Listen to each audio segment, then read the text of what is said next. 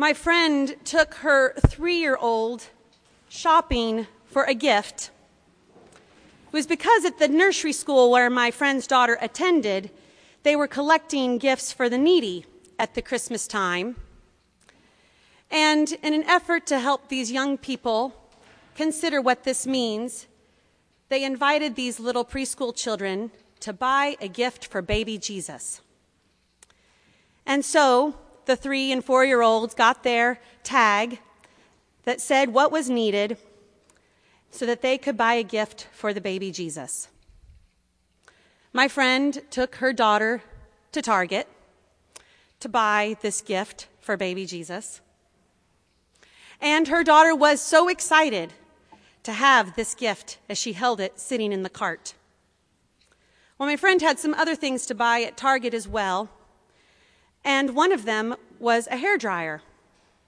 And as she put it into the cart, her 3-year-old said to her, "Is that for Mary?"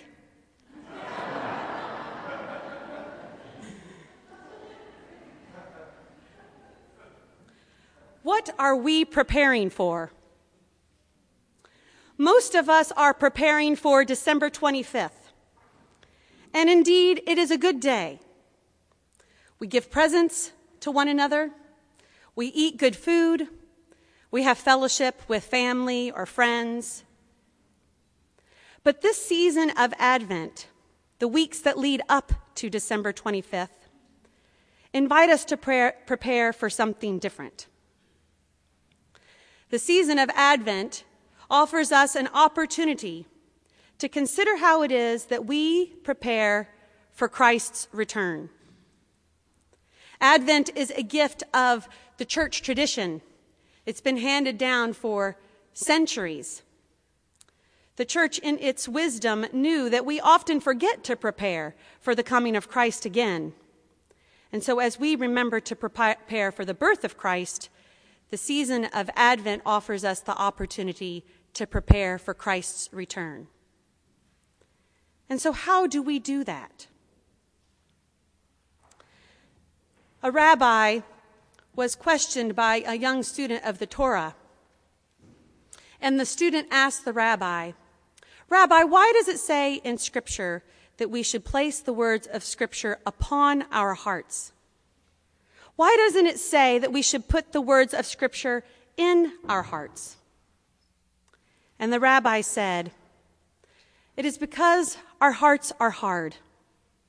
And so we place the words of Scripture upon our hearts so that when our hearts break open, the words of Scripture fall in."